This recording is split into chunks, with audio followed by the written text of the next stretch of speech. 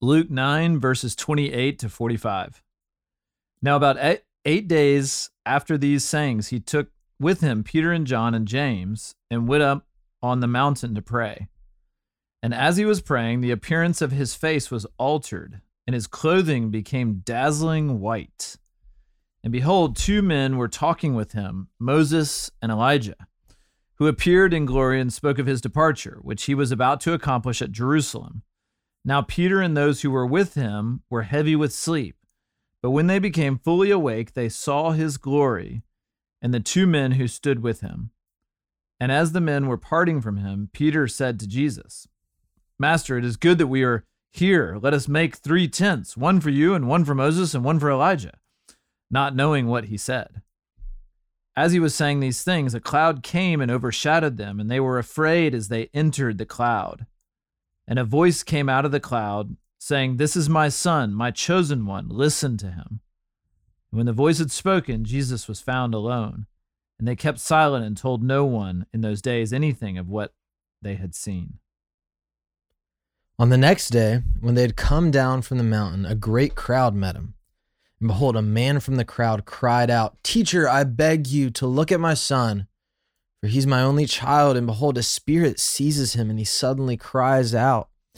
It convulses him so that he foams at the mouth and shatters him, and will hardly leave him. And I begged your disciples to cast it out, but they could not. Jesus answered, O faithless and twisted generation, how long am I to be with you and bear with you? Bring your son here. While he was coming, the demon threw him to the ground and convulsed him. But Jesus rebuked the unclean spirit and healed the boy and gave him back to his father, and all were astonished at the majesty of God. But while they were all marveling at everything he was doing, Jesus said to his disciples, Let these words sink into your ears. The Son of Man is about to be delivered into the hands of men. But they did not understand the saying, and it was concealed from them so that they might not perceive it. And they were afraid to ask him about this saying. This is the word of the Lord. Thanks be to God. All right, Barry, Yo. Barbar, welcome Yo. back to the chair. Always good to be back. Always good to be back. Always. So, three, well, really like 2 stories and then kind of like a half story, Jesus foretelling his death. Yeah. And, a huge story, the Transfiguration. Right. Very, kind of like out of line of what we've seen happening. We're used to at this point seeing public miracles and healings and feeding people. And now Jesus goes up just with this inner circle of Peter, John, and James. And there's this really insane episode. It says the appearance of his face was altered. And that word for appearance it's very like, synonymous with form and like external appearance. And so it's hard to like imagine exactly what that means, but it sounds pretty significant. His clothing becomes dazzling white. Moses and Elijah show up for the party, and there's a lot to make of there. And then comes back down. The disciples have been unable to heal this boy, and Jesus gets really frustrated. I personally believe that "O faithless and twisted generation," that's kind of directed towards his disciples who've basically, Jesus gave them power to go throughout the land and do these wondrous things, and they've already lost the root of it. And so, and then he heals them, and then he foretells his death. So, Bear, a lot here. What do you make of all this? There is a whole lot here, and I don't know, in a 10-minute or so ODR that we're going to be able to cover all of it. I bet we can. I bet we can fully explain it. We're gonna take a stab. So the Transfiguration is a fascinating story, and the thing that is there's so much going on here, but the thing that is jumping out to me as we read it is the Exodus. Okay. There is so much going on about the Exodus that is in this passage. I mean, not only do you have Moses himself who comes and stands with Jesus, but you also have that they are on a mountain and a cloud comes and covers them. I mean, this is like direct Sinai vibes. Yeah, direct Sinai vibes with Moses up on the mountain, and the cloud that covers them is the presence of God. And at one point, like Moses went up there for 40 days and 40 nights and was like totally consumed. And that was the whole story about how, he asked to see God, and God like put him in the cleft of the rock and then passed in front of him and allowed him to see like the backside of him, and all that happened up on the mountain. And so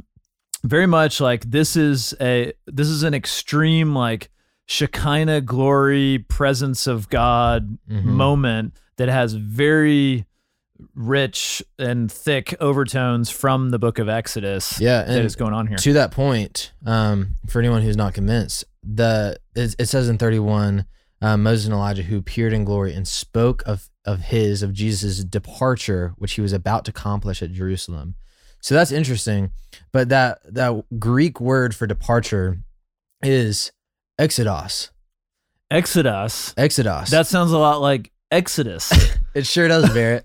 And in fact, if you were to go read the book of Hebrews, which talks about this stuff, or anywhere else that Exodus is talked about in Greek, this is the word that's used. And then there's another really interesting connection. Peter wants to build 3 tents for Moses, Elijah, and Jesus. And growing up, I always kind of pictured like he literally wanted to get like 3 REI tents out of the bag and like throw them up. Go to the REI store. Yeah, exactly. But another really interesting thing is that word is the Greek word that's used to refer to the tabernacle. So if you go read Hebrews, which talks a lot about the tabernacle and the sort of the origins of the Israelite religion, that is the word for tabernacle. And so, and interesting that Moses was on the mountain, and that's where God gave him the law. And he comes back. I mean, you remember the whole scene with like Aaron was down there with the people, and like they make the golden calf. He comes down and he gets angry. That whole thing happens. And the tablets that he was given, it was 2 tablets. One of those tablets was placed in the Ark of the Covenant, which was in the Holy of Holies in the tabernacle. So I mean, the whole thing is like, this is almost like a reenactment of the Exodus story, or part of the Exodus story in a big way. Yep. And I mean, just to like carry out the Exodus theme in this passage, you have this Moses figure who is Jesus, and Moses was the chosen one. He was the anointed one. God meets him at the burning bush, and he is the one that's chosen to go to the people of Israel and to free them out and to cause this exodus, this departure out of Egypt. And I mean, part of this is drawing on such thick language in the Old Testament and in Exodus that now Jesus is the chosen one. He is the anointed one. This happened first at his baptism, where you get this same exact language at Jesus's baptism, where this is my beloved son with whom I'm well pleased. And then you have the same kind of language going on here. So it's almost like God bringing Jesus up, transfiguring him, and showing that this is the chosen one. This is the anointed one, and he is the one that's going to lead my people out of Egypt once again. But it's not to defeat the Pharaoh, it's to defeat the curse of sin. Amen. And, I think it's so important that Moses and Elijah are here. In the Sermon on the Mount, Jesus says, do not think I've come to abolish the law or the prophets. Right. And Moses he's the figurehead. He's the face of the law. He's the face on the coin. And Elijah is the face of the prophets. And so whenever you see Moses and Elijah, you're looking at, to poster Hebrew boys. people, they are the poster boys of the law and the prophets. Jesus says, don't think I've come to abolish the law and the prophets. I've come to fulfill them. I haven't come to abolish Moses and Elijah. I've come to fulfill them. And so this is a really interesting scene where, basically Moses is talking to Jesus about the exodus that he's going to do. Yeah. And that is like, that brings so much color and like vibrancy to this passage. Recently I finished my story class and it went great, but rave reviews, rave reviews. I appreciate that, Will. I mean, that's all I'm looking for. But, one point that I make in there is that you really can't understand Jesus if you don't understand the Old Testament. And this is a case in point passage where it's like, we grew up, we may have had like REI tents in our mind or, something, but like we just kind of think like this is just like a cool story where like Jesus turns like really bright and his clothes get white. Because he can. And it's like, because he's like super powerful, or whatever. But that's not the point of the passage. Like the point of the passage is it's connecting to this really rich redemptive history, this story that God has been unfolding throughout centuries and centuries. And it's leading up to this incredibly climactic point, which references verses 44 and 45 that you read earlier. And it's the death that he is going to deliver, men and women, humans, people from their sin. But the way that, the great irony is that he's not Moses that like leads the people out. He's actually the lamb that is slaughtered and put on the doorpost of all the people's houses. Yeah. And that's how they are delivered. So in order for all of us to be delivered, as it says in verse 44, it says the Son of Man is about to be delivered into the hands of men. So the way that we are delivered is that Jesus is delivered into the hands of men, and he gives himself up as a lamb to be sent to the slaughter. Yeah, and I think that exactly what you're talking about is the fulfillment of the law and the prophets. Like Jesus is not just another Moses, but he leading the people out. He is the lamb on the door making a way for the people to get out. And he's not just Elijah delivering the word of God to the people. He is the word of God to the people. Yeah. And so he takes their office that both of them filled, and he is the fullness of the office from beginning to end. Yeah. And I also think what we see here is Jesus, he's setting up the birth of the church.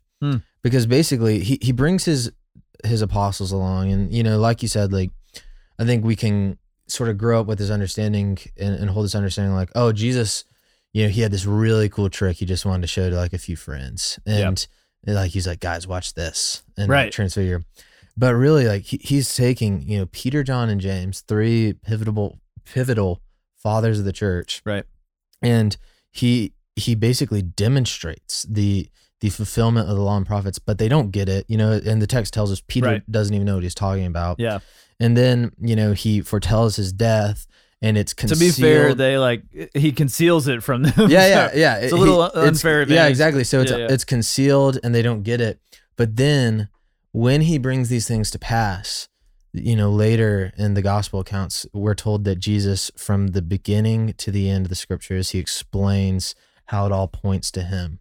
That's right. And so it's almost like he's pouring a bunch of lighter fluid on the fire pit, and when he resurrects. Like the resurrection is the match drop into the fire. Yeah. And then we have the epistles, and we have Hebrews, and, we have all these books and Revelation, all these books and letters that basically are the apostles getting it, And so I think that this even points forward to where we are now as the church is Jesus is building it here at the Transfiguration. That's right. Yeah. And passages like Ephesians 2 talks about how, the church is built on the foundation of the prophets and the apostles. Revelation 22 at the very end of the Bible also references the same thing.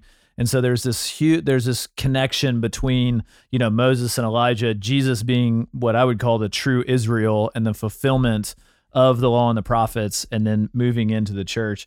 So as we wrap it up, Will, I just want to touch real quick on Jesus healing the boy, that little story in between. Yep. And I think what this is showing is, Jesus is essentially leading this boy out of Egypt. Like he is bound by the enemy. He's bound by this curse of sin that is literally like, possessing his very person. And Jesus comes in.